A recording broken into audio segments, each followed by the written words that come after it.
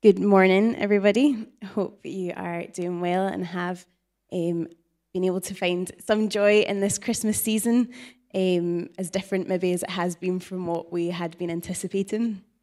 Now, Neville doesn't know what I'm going to speak on this morning, but the verse that he shared this morning couldn't have been a more perfect introduction. And normally at this time of year, we begin to think about the year that's gone and the year that's coming, and we begin to make plans and preparations for the future year that's coming ahead. And after a year like no other, I'm sure many of us want to see 2020 in the past. For some of us, getting to this point has been a challenge, and in some ways, getting here is a success after all the hurdles and the challenges that we've had to overcome. And so while many of us are looking forward and are excited to be making plans, for some of us, actually, that thought is quite overwhelming. For those of us who maybe aren't dreamers, to think of planning for a future where there's so much uncertainty still as to what the coming year is going to be like, sometimes that can be a bit overwhelming. But maybe for some of you, you're already planning because you are a dreamer and you're already coming up with plans for the coming year. And that's great as well. And so wherever you find yourself on that spectrum, maybe even somewhere in the middle, hopefully we can learn from our experiences of 2020 before we rush into 2021. And so 2020 can be summed up in many ways, some of them nicer than others.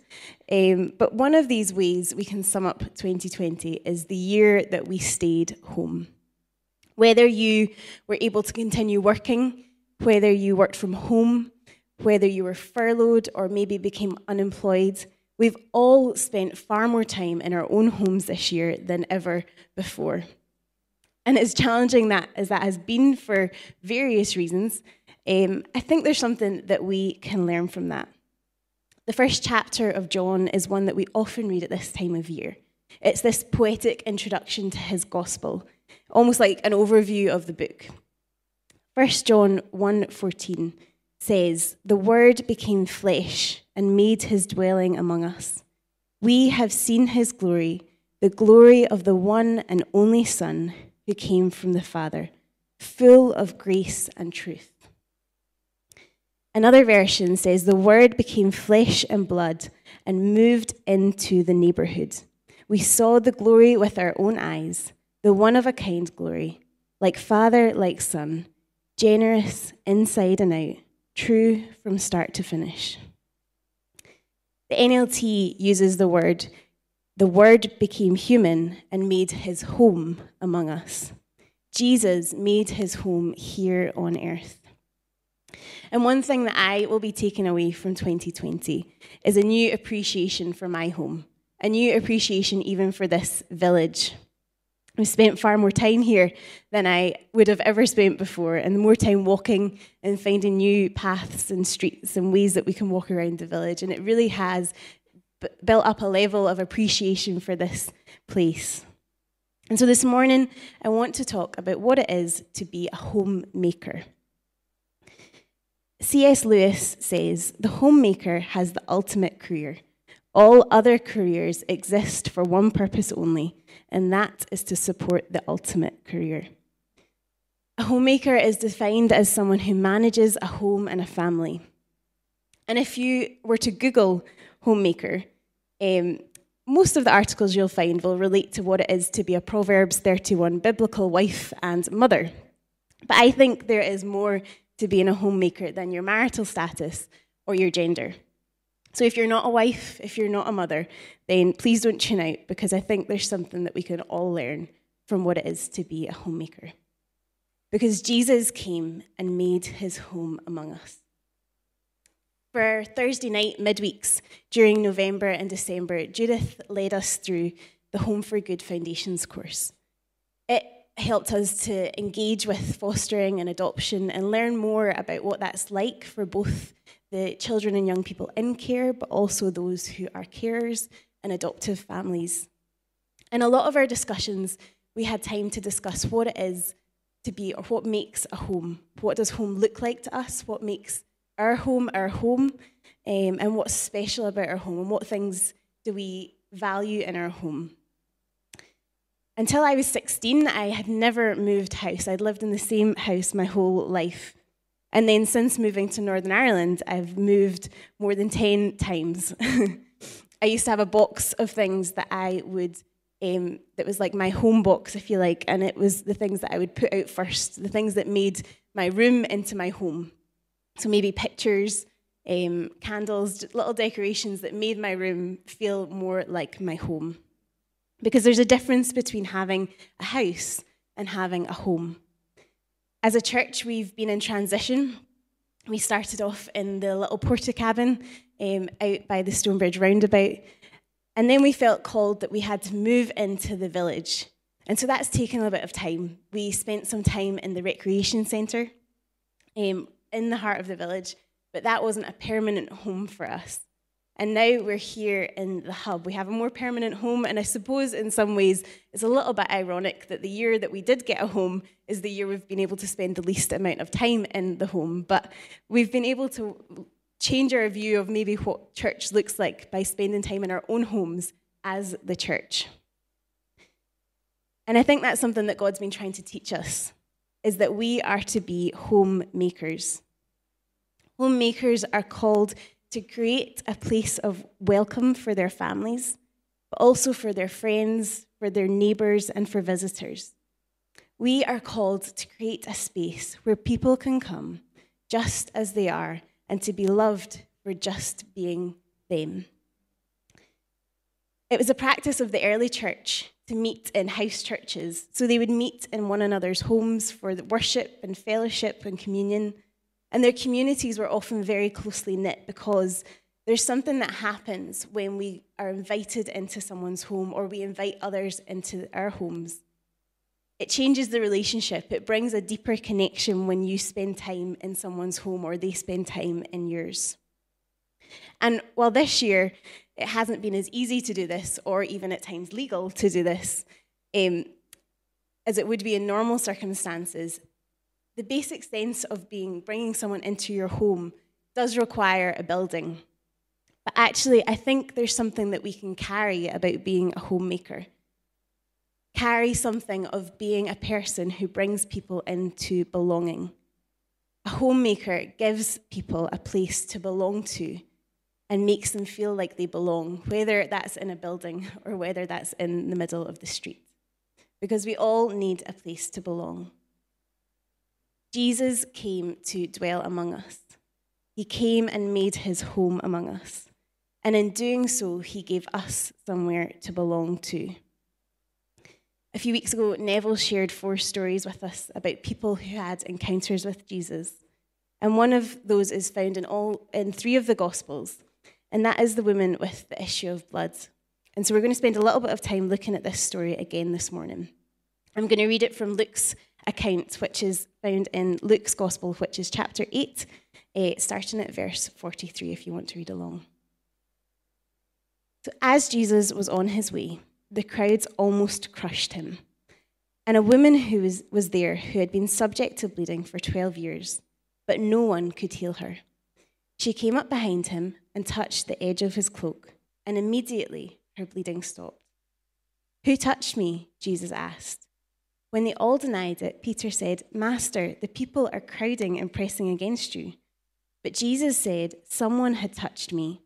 I know that power has gone out from me." When the woman, seeing that she could not go unnoticed, came trembling and fell at his feet. In the presence of all the people, she told why she had touched him and how she had been instantly healed. Then he said to her, "Daughter, your faith has healed you. Go in peace."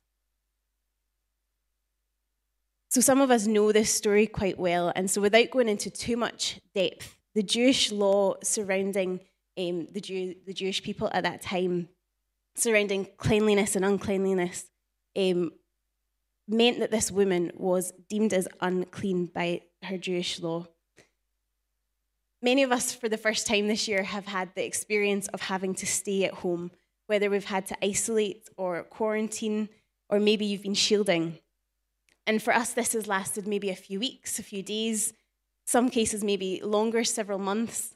But this woman was essentially forced to live in isolation for 12 years. She had to isolate from her community. She had to stay home. Because she was unclean, her very presence in the crowd would have made anyone who came into contact with her unclean. And I'm sure we've all had moments where we've struggled with our social distancing and staying apart, especially if you're a hugger. But this woman had to do this for 12 years so as not to make anyone else unclean because of her. As soon as the woman touches Jesus, her bleeding stops and she knows she has been healed. And in an instant, Jesus does what no doctor has been able to do for her. We see here Jesus' power as he heals this woman without even saying a word to her. She touches his garment and she is healed. But it also reveals something about Jesus and his relationship with the law.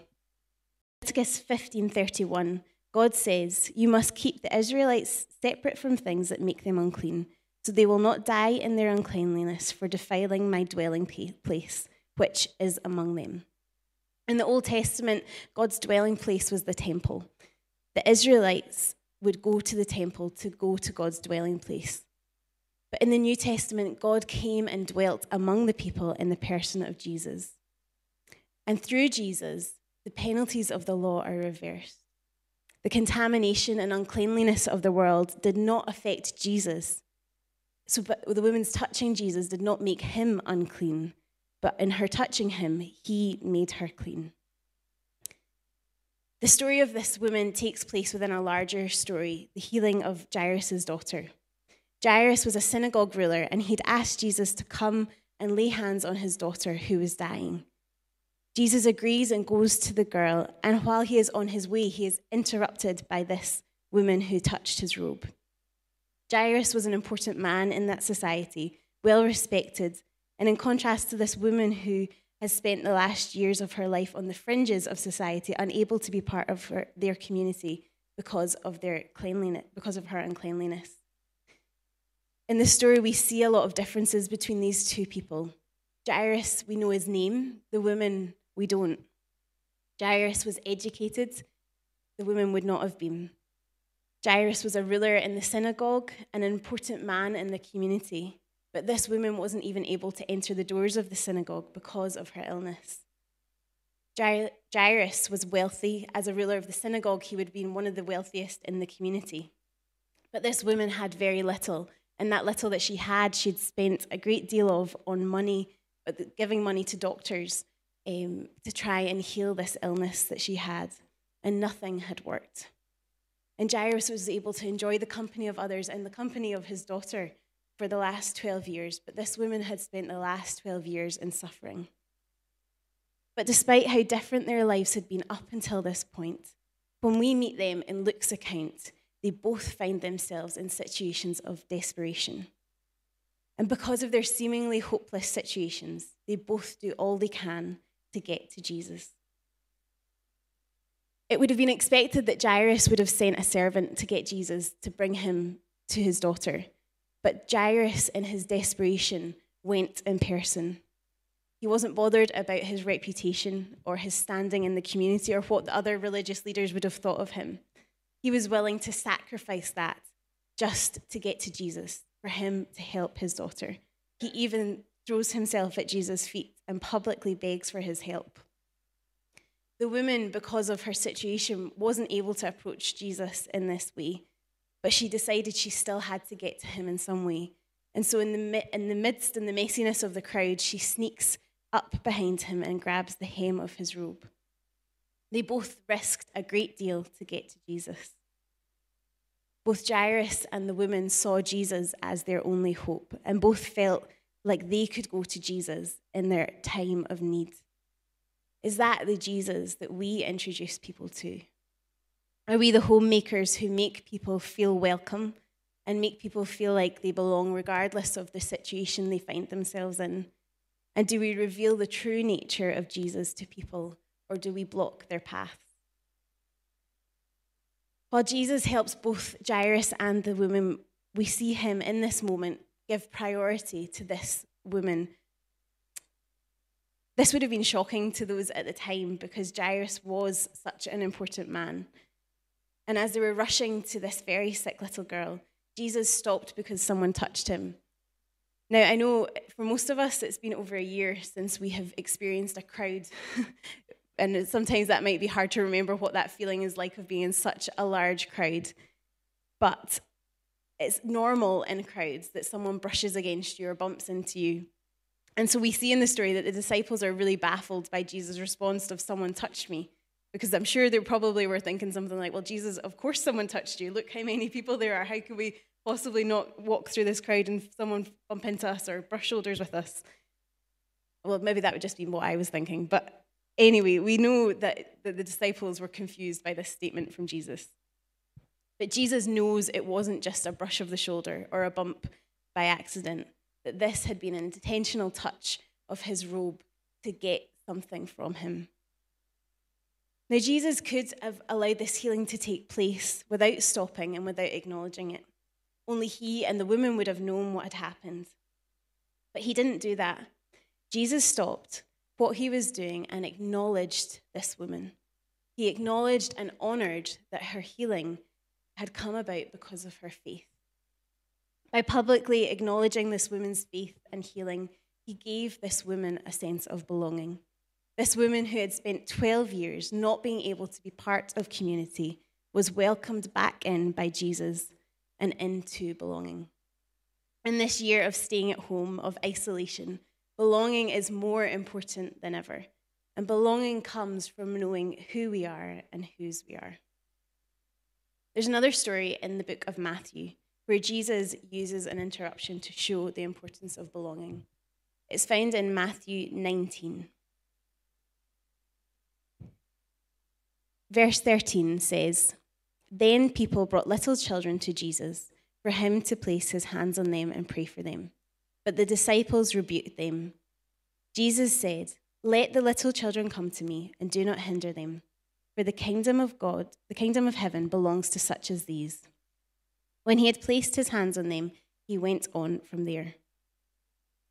So this verse falls into the story of Jesus leaving Galilee for the final time and heading to Jerusalem. We find him confronted by some religious leaders who are asking him tough questions about divorce. And again, this short story is almost like an interruption to the main events, but not to Jesus. The disciples obviously felt like it was an interruption, but Jesus did not. Again, the contrast in this story is between important religious people who society would have held in high esteem and these little children who, in those days, would have been the lowest in the social pecking order. Children were almost given a role similar to servants. They were loved by their own families, but to other people, they were low in priority and low in importance.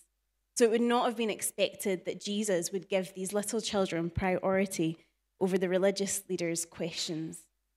And as Jesus challenges this, he rebukes the disciples for trying to stop them.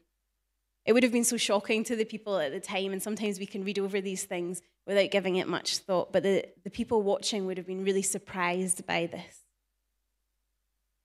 In this moment, Jesus prioritizes these little children over the religious leaders, and in doing so, acknowledges their importance and their place of belonging in his kingdom. It doesn't say whether it was the mothers or the fathers, but we think it would be the parents that were bringing their children. So both parents bringing their children to Jesus. And the word bringing that's used in this verse is more like the word that's used when we offer a sacrifice to God or when one dedicates themselves to God. So in some ways, instead of going out to visit someone, this was more like the parents bringing their children to be dedicated to God. At the time, that would have been a common thing to do. Just like we have dedication services here, at the time it would have been common for parents to bring their children to the rabbi to bless their child. And so for Jesus, this opportunity was important enough to be interrupted. And so he reacts strongly to the disciples. The word used is, when he saw this, he was indignant, which is a strong word, but Jesus was upset with the disciples because their actions did not represent him. And as the Holy Spirit guides us to be more like Jesus in our thoughts and in our actions and in the way that we live our lives, we must be open to these challenges. when our initial response doesn't match exactly what Jesus would want us to do in this situation. When we pay attention to the Holy Spirit, he reveals to us the mind of Jesus, which can often be in contrast with what our society would think was the right thing to do. Our culture is one of individualism. It teaches us to look after ourselves and our own. It teaches us often to ignore those who are on the outskirts. But perhaps this year, we've all been forced to stop and acknowledge that each of us needs each other.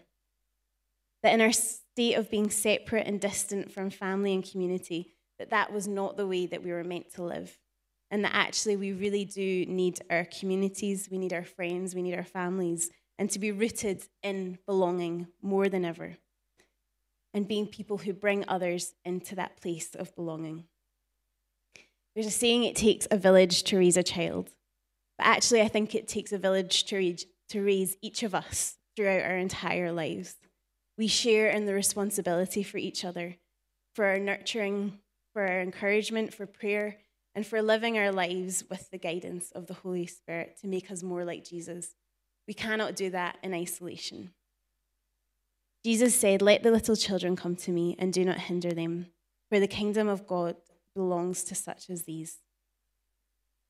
Children are reliant on their parents or carers to provide for them, and often we live with that illusion of control as adults, the ability to control what happens in our lives and in our world.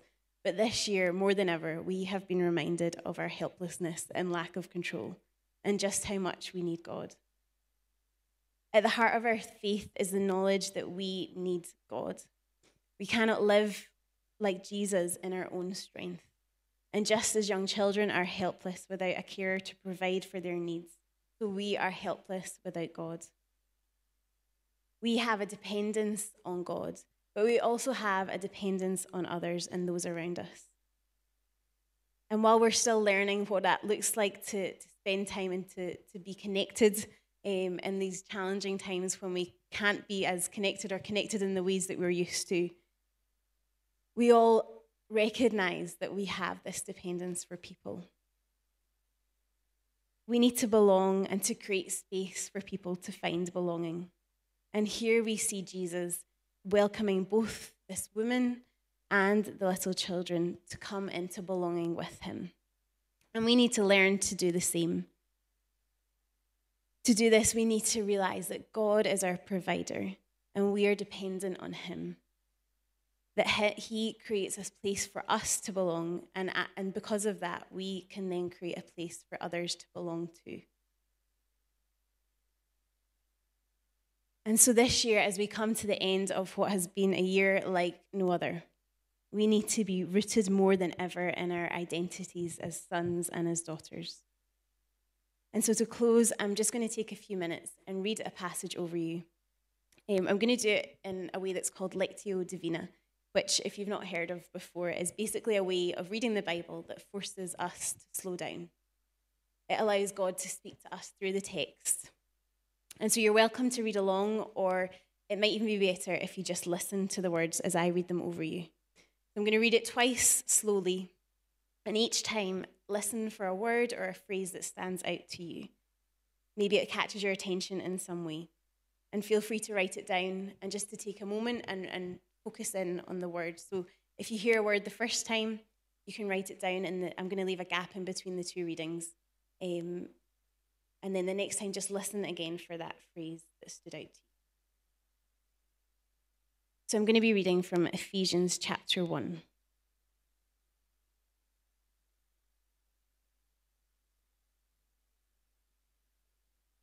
All praise to God, the Father of our Lord Jesus Christ, who has blessed us with every spiritual blessing in the heavenly realms because we are united with Christ. Even before he made the world, God loved us and chose us in Christ to be holy and without fault in his eyes. He decided in advance to adopt us into his own family by bringing us to himself through Jesus. This is what he wanted to do, and it gave him great pleasure. So we praise God for the glorious grace he has poured out on us who belong to his dear Son. He is so rich in kindness and grace that he purchased our freedom with the blood of his Son and forgave our sins. He has shared his kindness on us, along with all wisdom and understanding.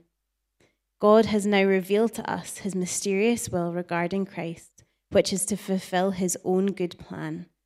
And this is the plan. At the right time, he will bring everything together under the authority of Christ, everything in heaven and on earth.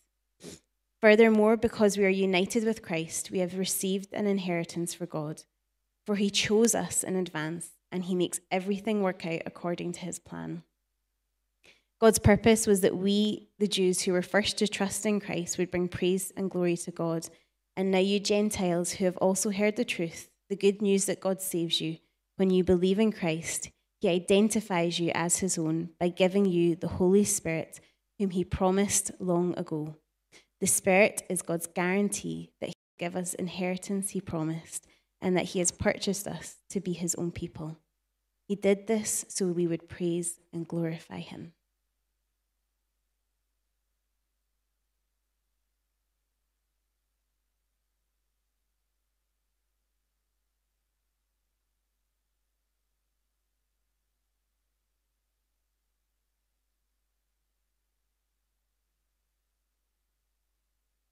All praise to God, the Father of our Lord Jesus Christ, who has blessed us with every spiritual blessing in the heavenly realms, because we are united with Christ. Even before he made the world, God loved us and chose us in Christ to be holy and without fault in his eyes. God decided in advance to adopt us into his own family by bringing us to himself through Jesus. This is what he wanted to do, and it gave him great pleasure. So we praise God for the glorious grace he has poured out on us, who belong to his dear Son. He is so rich in kindness and grace that he purchased our freedom with the blood of his Son and forgave our sins. He has shared his kindness on us, along with all wisdom and understanding. God has now revealed to us his mysterious will regarding Christ, which is to fulfill his own good plan. And this is the plan, that at the right time, he will bring together everything under the authority of Christ, everything in heaven and on earth. Furthermore, because we are united with Christ, we have received an inheritance from God, for he chose us in advance, and he makes everything work out according to his plan. God's purpose was that we, the Jews who were first to trust in Christ, would bring praise and glory to God. And now you Gentiles have also heard the truth, the good news that God saves you. And when you believed in Christ, he identified you as his own by giving you the Holy Spirit, whom he promised long ago. The Spirit is God's guarantee that he will give us the inheritance he promised, and that he has purchased us to be his own people. He did this so we would praise and glorify him. Amen. Father, we just thank you for the words that you have spoken to us this morning. We pray that the words that you have stirred up in us and the things that resonated with us, that you would seal that in us. Holy Spirit, help us each day as we encounter different situations and different circumstances, to listen for your voice, to trust in the things that we hear, and to be people who create homes and spaces of welcome for others. Father, we thank you for each person who is listening or engaging this morning. And we pray a blessing over each home, each family, each person. And Father, for anyone who doesn't feel like they belong, for anyone who doesn't feel welcome this morning, God, we just pray that they would feel your presence with them, that they would feel the warmth of your love, and that they would feel the embrace of you, Father. We praise you in Jesus' name. Amen. Have a great day, everybody.